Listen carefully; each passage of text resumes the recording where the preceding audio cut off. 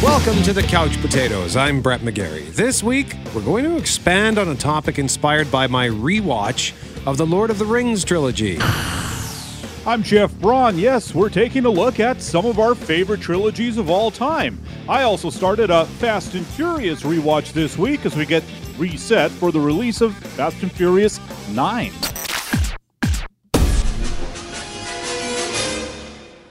Wait a minute, Doc. Are you telling me that you built a time machine?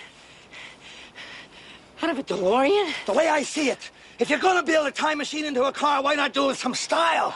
Besides, the stainless steel construction made the flux dispersal. Look out!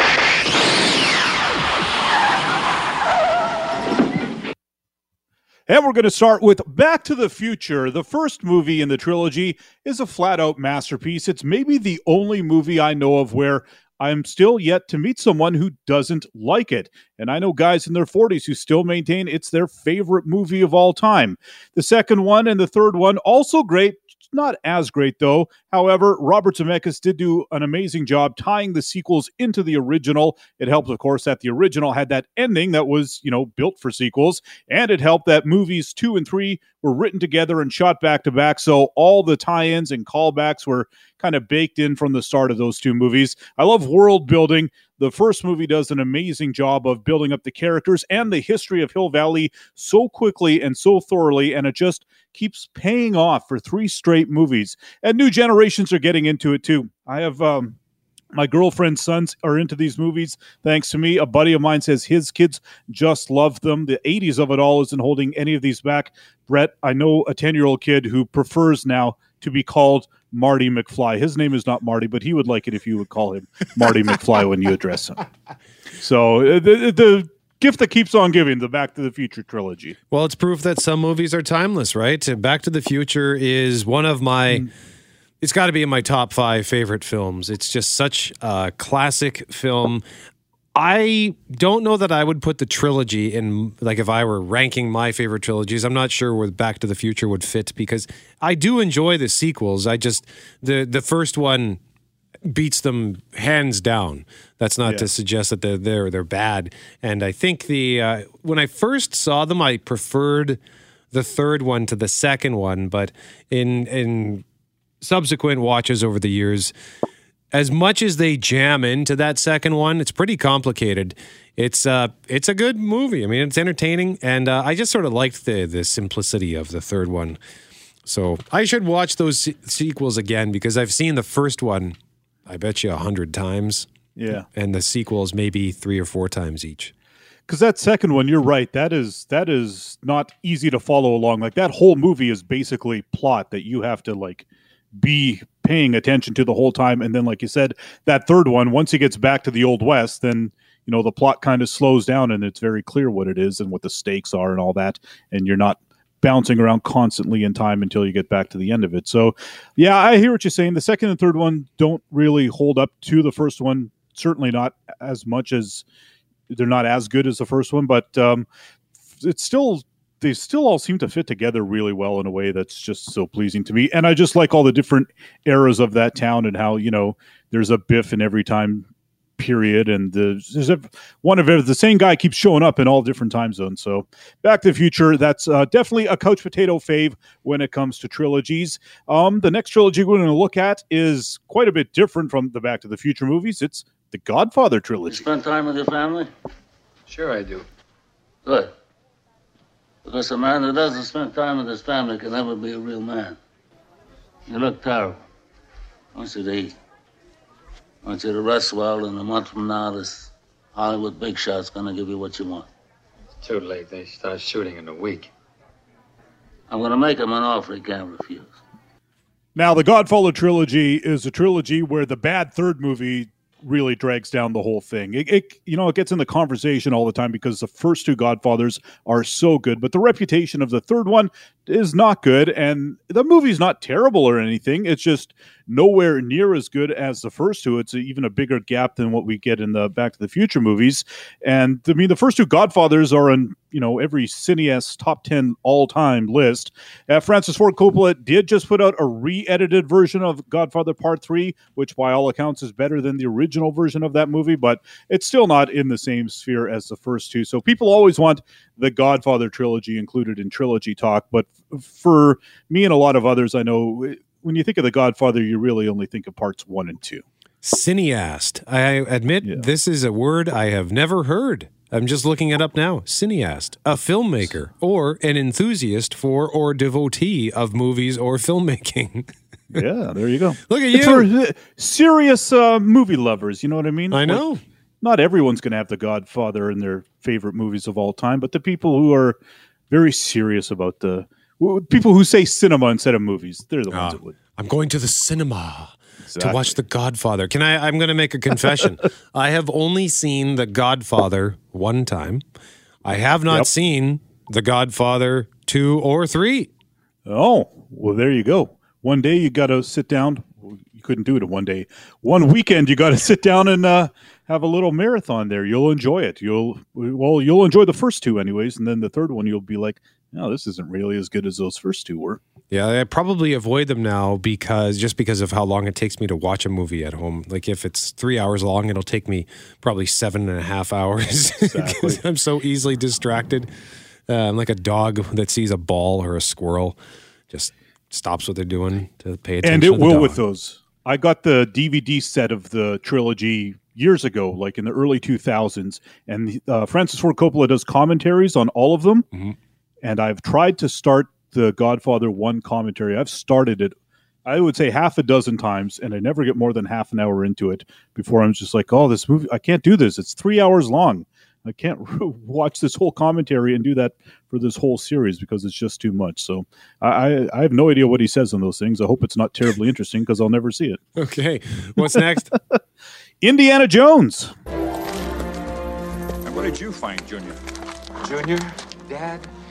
Please, what does it always mean? This Junior? That's his name. Henry Jones Jr. Like Indiana. We named the dog Indiana. May we go home now, please? The dog? You are named after the dog? Got a lot of fond memories of that dog. Now, the Indiana Jones series is a series that should have stopped at 3. The fourth one, I think, really does diminish the series, and the fifth one is not going to help, I'm afraid. And this is by no means the only trilogy that has this problem. I would say Die Hard has the same problem. If they had stopped with Die Hard with a Vengeance, they would have a strong case for number 1 all time with me. I think a lot of people... Is there 4 Alien movies, or are there only 3? I think there were... Oh, there's at least 4. There might be a fifth. Let me confirm that while you're talking here. So that's another series where a lot of people, have complained that it's been diminishing returns every time out after the second or third one.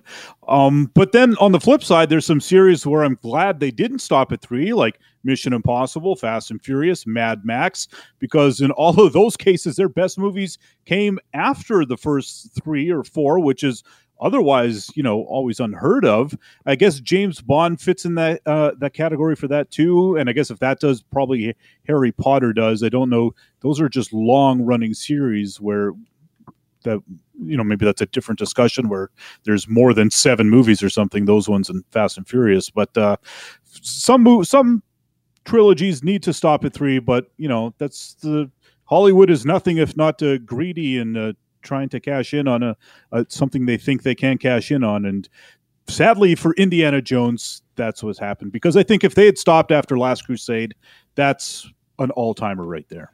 Alien, by the way, Alien in 1979, Aliens 1986, Alien 3 in 1992, and then there was Alien Resurrection in 1997. Fast forward to 2012, and then you had the prequel, Prometheus, and then in 2017, another prequel, Alien Covenant. And then if you want to include the Alien versus Predator movies, but those don't really count. They're fun, but they're silly. In a moment, we're going to Gotham. You're listening to The Couch Potatoes. Welcome back to the Couch Potatoes. I'm Jeff. He's Brett. We're talking some of our favorite all-time movie trilogies this week, and now we're going to talk about The Dark Knight. If we don't deal with this now, soon, little Gamble here won't be able to get a nickel for his grandma. Enough from the clown. Let's not blow this out of proportion. You think you can steal from us and just walk away? Yeah. I'm putting the word out. 500 grand for this clown dead. $1 million alive, so I can teach him some manners first. Now, if I were 20 years younger, if these were my childhood movies, they would probably be my number one trilogy of all time. Still the best Batman, still the best superhero movies. Not really sure why The Dark Knight Rises gets the flack it gets on the internet. It is a little bit of a messier in the storytelling, but Bane, I think, is a great villain. I love the ending. But Heath Ledger as the Joker in The Dark Knight, probably the greatest superhero movie villain ever portrayed on screen. I just love it. He won an Oscar for it, and superhero movies don't win Oscars. They don't even win the tech Oscars as often as you think they would. So the Dark Knight trilogy is definitely my favorite superhero trilogy. Although in the MCU, the Captain America trilogy, that's come pretty close because those are my favorite movies on the MCU side of things. All three movies are just excellent. Iron Man and Thor, they're also good, but they have, fewer good entries than the Captain America series. Can't wait to add Guardians or Spider-Man to that list. But even still, with the MCU, I rarely really think of any of the different characters as having trilogies because a lot of characters pop up in the different movies that don't have their names on them. They're all connected to everything else in the MCU and the overall story. So I sort of just think of that as a one giant 23 movie series so far, as opposed to several smaller trilogies. I agree with that. Yeah, I don't look at any of the Marvel sort of entries as trilogies because they're all so interconnected. You couldn't watch. I guess you could watch the Thor movies, for example, and nothing but the Thor movies, but you'd be missing so much context on other things happening. So yeah, I just look at it as one massive saga. But yeah, Dark Knight Rises, maybe part of the reason why it takes flack is because you can't understand what Bane's saying half the time. That's true. That's a good point. The subtitles definitely helped with that. But to be honest, he's not really saying that much anyway, so it's not that big a deal if you're missing out on Bane. He's just there to look tough and crack backs. All right, let's move on to A Galaxy Far, Far Away. General Kenobi, years ago you served my father in the Clone Wars. Now he begs you to help him in his struggle against the Empire. I regret that I am unable to present my father's request to you in person, but my ship has fallen under attack, and I'm afraid my mission to bring you to Alderaan has failed. I have placed information vital to the survival of the rebellion into the memory systems of this R2 unit. My father will know how to retrieve it. You must see this droid safely delivered to him on Alderaan. This is our most desperate hour. Help me, Obi-Wan Kenobi. You're my only hope.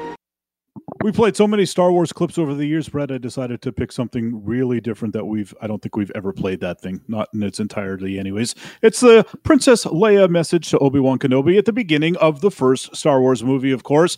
And that original trilogy I find to be very consistent. The scope widens after the first one, and the budgets clearly go up. But those are three movies that feel of a piece together to me, to the point where I don't really get the whole, Empire is clearly the best one thing, because, when do you ever watch one of those movies without watching the other two? To me, it's more like one 6-hour, 3-part movie, just like, Lord of the Rings is a 9-hour, 3-part movie.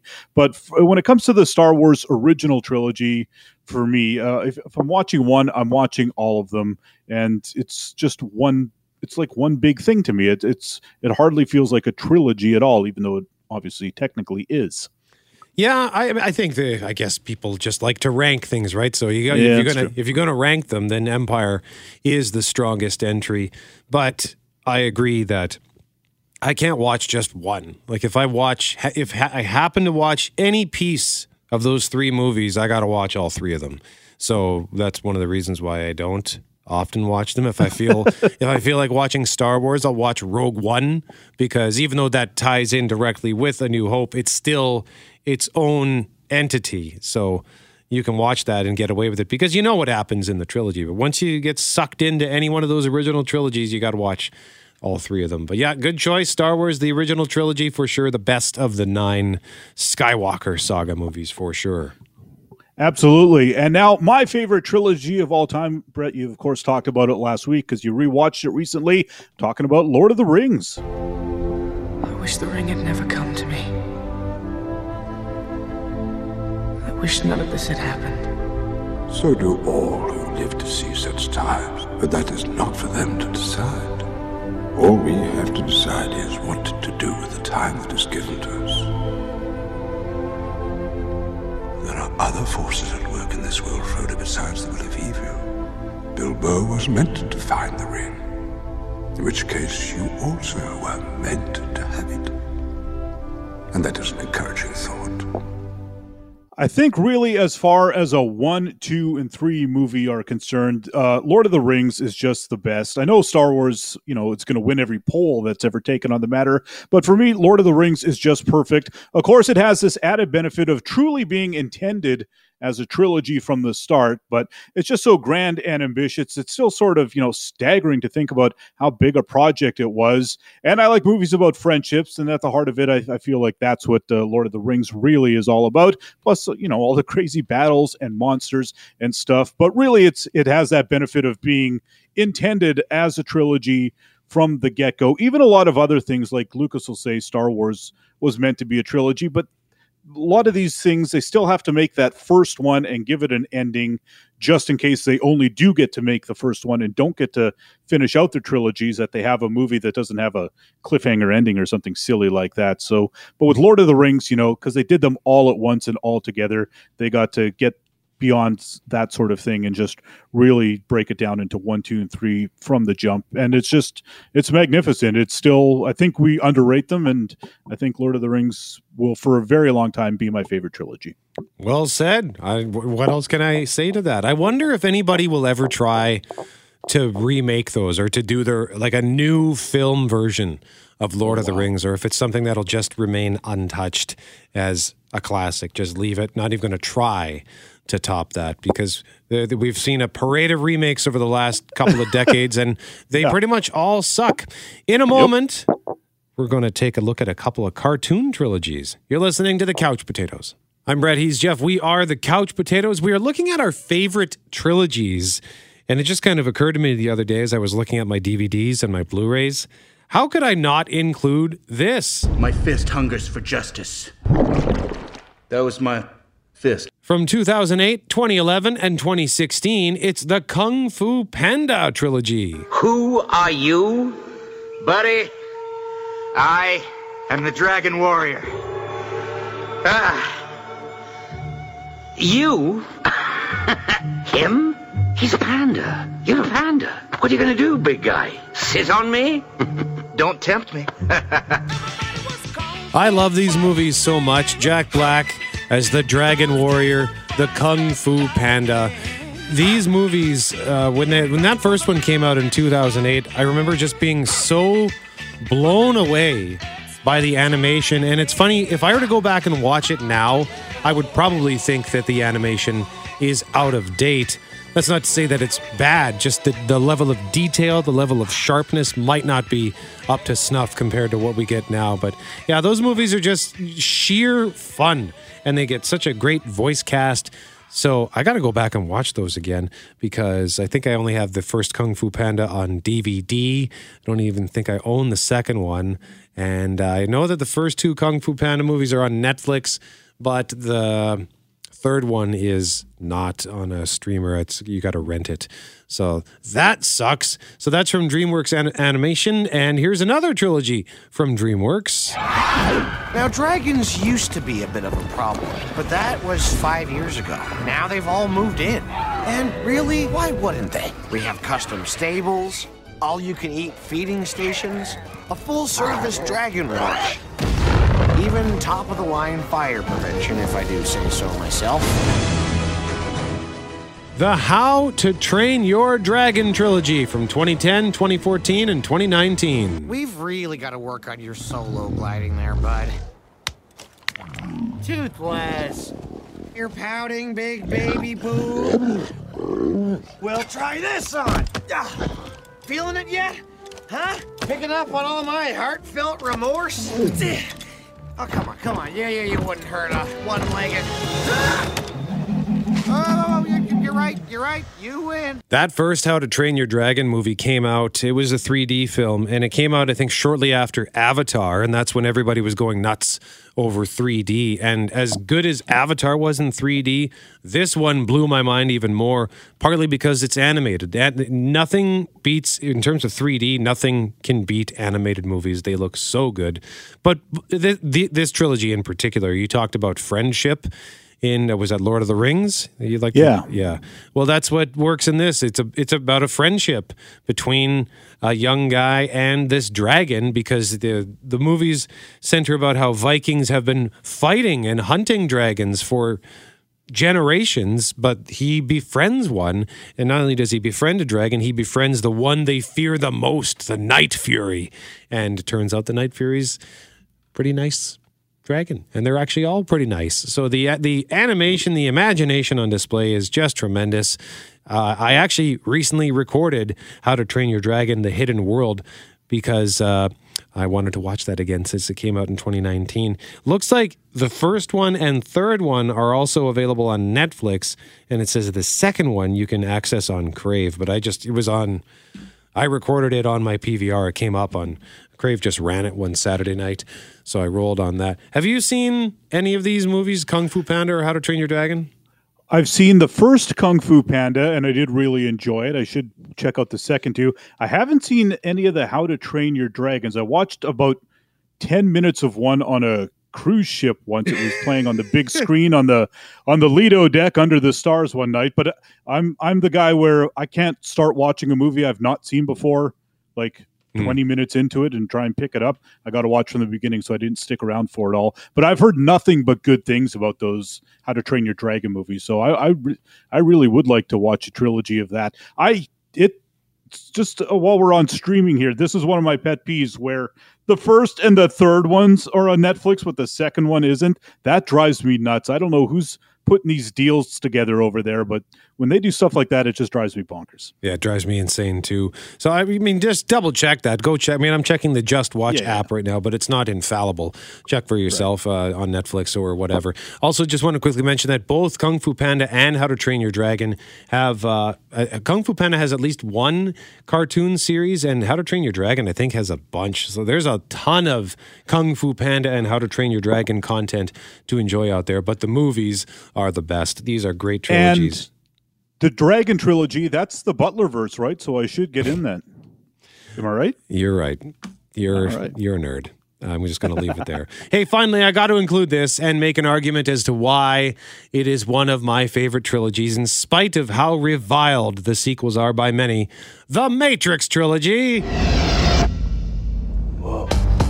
And I include this because I was reminded just this past weekend of how much I love these movies, because I picked them up on 4K Blu-ray, LOL, from the year 1999. The Matrix, of course, is a largely revered film. Groundbreaking, great reviews, it's a classic. The sequels, not so well received. The Matrix Reloaded arrived in 2003.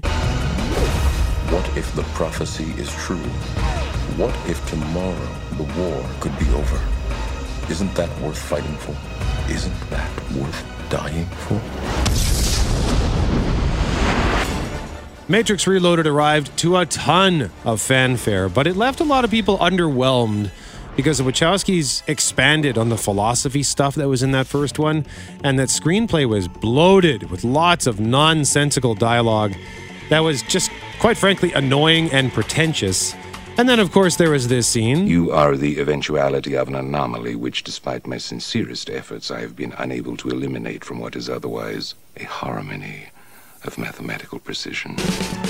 So at first, that scene was annoying even to me. But upon rewatching it, not only does it make sense, but I think it is brilliantly written, because that character was the architect, a computer program whose sole purpose is to be precise. So of course his language is going to be cold, clinical, mathematical, and precise. And what a voice.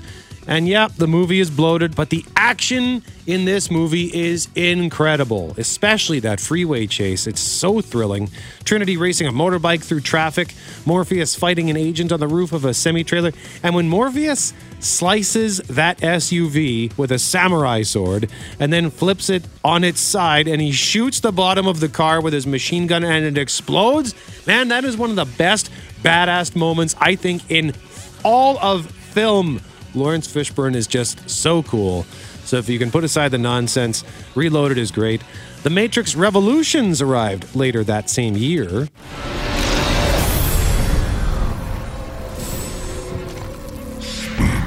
The program Smith has grown beyond your control. You cannot stop him, but I can. And if you fail, I won't. Revolutions arrived to much less fanfare because I think so many people were just so sour about Reloaded that it kind of limped into theaters. And again, pompous and pretentious, confusing, time-wasting dialogue abound, but it too had some amazing stuff, including the character Bane being infected with Smith, Agent Smith, who could now copy himself.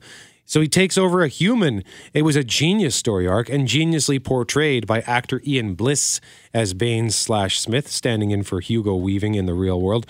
The real world of the Matrix, at least, by the way. And again, the action in this, incredible. Niobe piloting the Hammer, the ship, back to Zion through this small, cramped route while they're being swarmed by sentinels. And the assault on the dock is still one of the most brain-melting action sequences on film, given the sheer amount of stuff that's happening. But look, overall, I still dig this movie. Yeah, they're pompous. Yeah, they're pretentious, the sequels. But if you can put that stuff aside, I think they're fun. So yes, I stand by the Matrix trilogy. I love them. I love them all. The Matrix trilogy, yeah!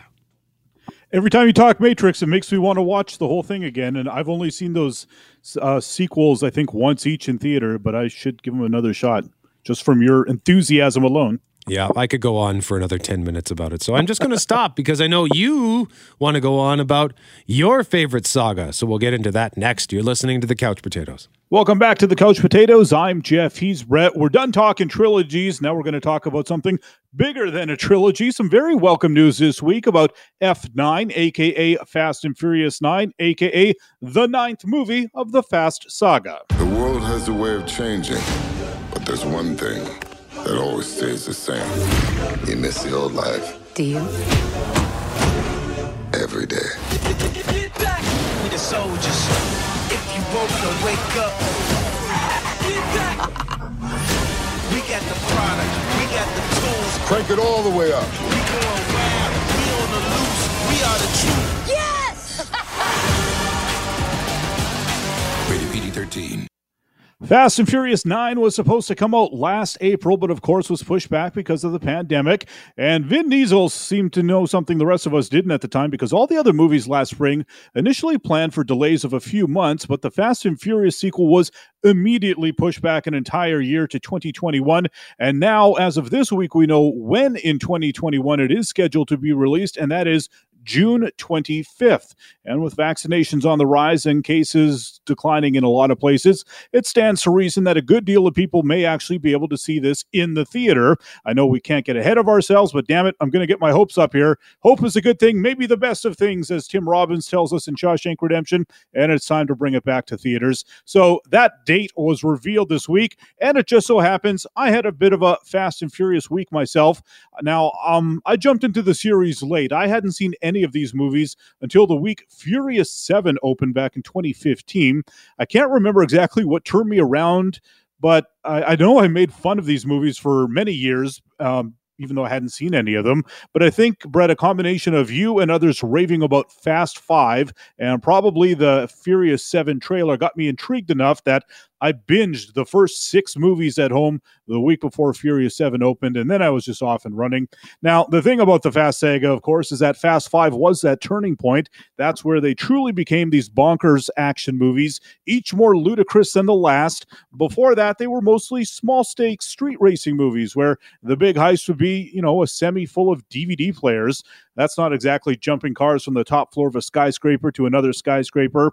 Humble beginnings for a few movies, and then the Fast Five switch over to these mega blockbuster stunts. So because of that, movies 1 through 4 don't really get a lot of play. And in fact, while I've owned movies 5 through 8 on Blu-ray for some time, I did not have the first 4 movies at all until this week. I found a deal on Amazon. They're selling them 2 movies to a box. So I got one set with The Fast and the Furious and Too Fast, Too Furious, and then another with Tokyo Drift and Fast and Furious, which is the 4th one. Each set only $12. So I got all 4 movies for about $25, which is a pretty good deal. And now my collection is complete, except for Hobbs and Shaw, the spin-off movie, which I will get someday. There's no rush on that. And with Fast 9 coming out in June, I thought, hey, I have some time to rewatch the series before then. So I started that this week, and I like that original movie more and more each time I see it. It's basically a Point Break ripoff, except instead of surfing, they do street racing, and the racing is shot really well. It feels like you're in the car going fast. It's very exciting. Even the heist portion is more action-y than I remembered. It makes it feel a little more of a natural progression because they do use these giant spear gun grappling hook things right from the get-go. So when they're bringing out crazy toys in the later sequels, it's not that odd. That first movie, though, is very bro-y. It came out in 2001, and enough time has passed that instead of being cringy and how it's dated like that, it's already sort of heading into the nostalgia era. And everyone's just so young in the first one. It's so noticeable. Vin Diesel, he's an old man now, and he looks like a kid in the first movie. It's really something. I do sort of wish there was a 70s version of that with some better dialogue and, maybe starring Michael Douglas and Jeff Bridges or something.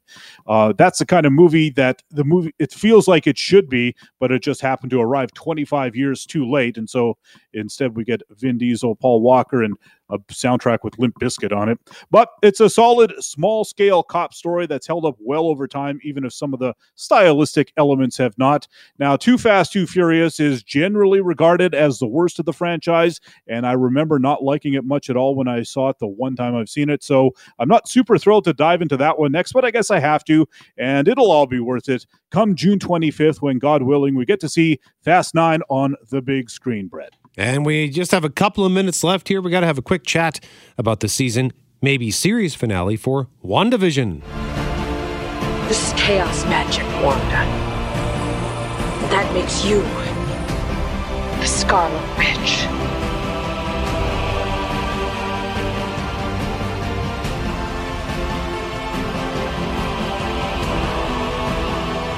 This is our home. Then let's fight for it.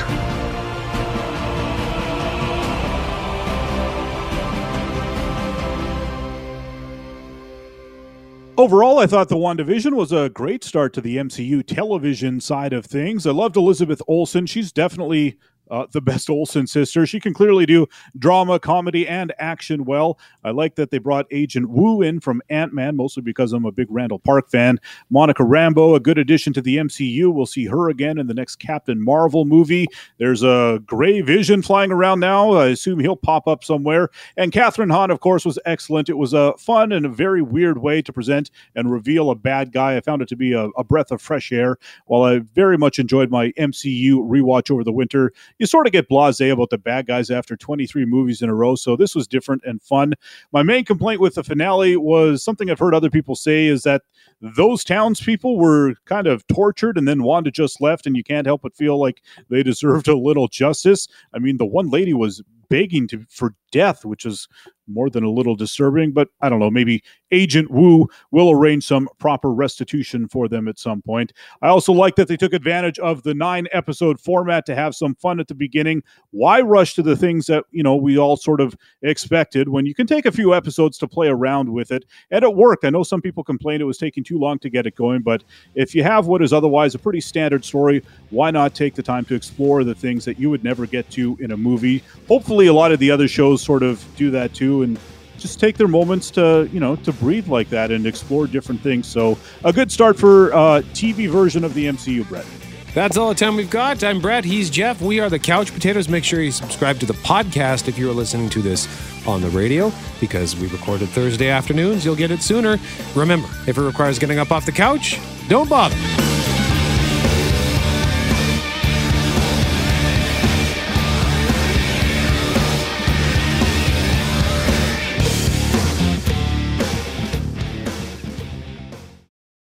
Canada may be known for its landscapes and friendly people, but beneath the surface lies a darker side of crime, history, and the paranormal. Since 2017, the award-winning Dark Poutine podcast has explored the shadowy corners of the Great White North and beyond, delivering chilling tales from a uniquely Canadian perspective. Hosted by Mike Brown and Matthew Stockton with over 300 episodes and fresh releases every Monday, Dark Poutine is your weekly ticket to the creepier side of Canada. Listen to Dark Poutine on Apple, Spotify, Amazon Music, or wherever you get your podcasts.